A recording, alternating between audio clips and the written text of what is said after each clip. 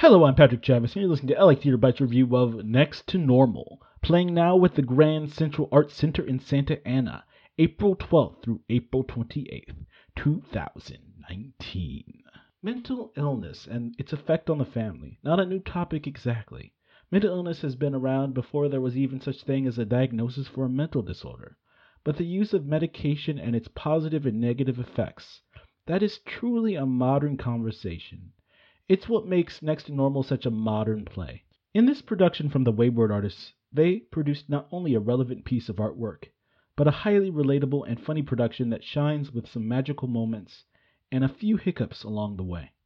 Next to Normal is the story of a family, a father named Dan, played by Win Moreno, and a daughter in high school, Natalie, played by Erica Schaefer, and their struggles dealing with life, but mostly with their wife, mom, Diana, played by Rachel Oliveira Catalano, who has intense mental issues that lead her to have abnormal, unhealthy thoughts of depression. In this musical, the family deals with these issues in song. As I said before, the story of Next to Normal is very relevant and modern. Not only do we get the perspective from someone who is dealing with a mental disorder, but we also get the perspective from the people around them and how difficult life can be for them.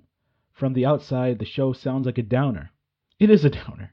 But with all good drama, there are the same highs and lows in this show, and they progress pretty authentically when you do the show properly. The direction of the story was worked out well in this production, and the story is easy to follow. The set background and use of lighting was very thoughtful. You have a wall of what looks like a wall of memories, of pictures, but it has a homey look to it, except for the 3 television screens on the wall that project interesting videos that correspond with the songs. It was a nice touch.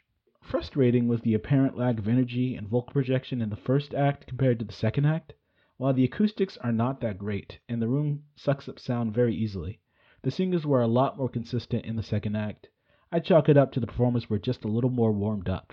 When it comes to the acting in this show is top notch, and the show is intimate enough to see everything that's going on. Jordan Snyder, who plays Dr. Fine and Dr. Madden, Snyder delivers a great performance in both of these roles. Not only can you hear his feelings about how he's trying to help Diana, but it's on his face, in his actions. As I said before, just a great performance. Erica Schaefer, who plays Natalie, has a wonderful voice and sings very beautifully throughout the production space. Win Moreno's performance of the father is very real and heartfelt. If they can balance that first act with what they did in the second act, energy-wise, it's almost like bottled magic there. They'll have something really special going on in this show. I give this performance an 8.2 out of 10. It's a good show. Thank you for listening. If you like LA Theater Bites, please help us continue to reach out to even more theaters. With just a $1 donation a month on our Patreon, it helps cover website fees and other expenses that come with running a podcast website.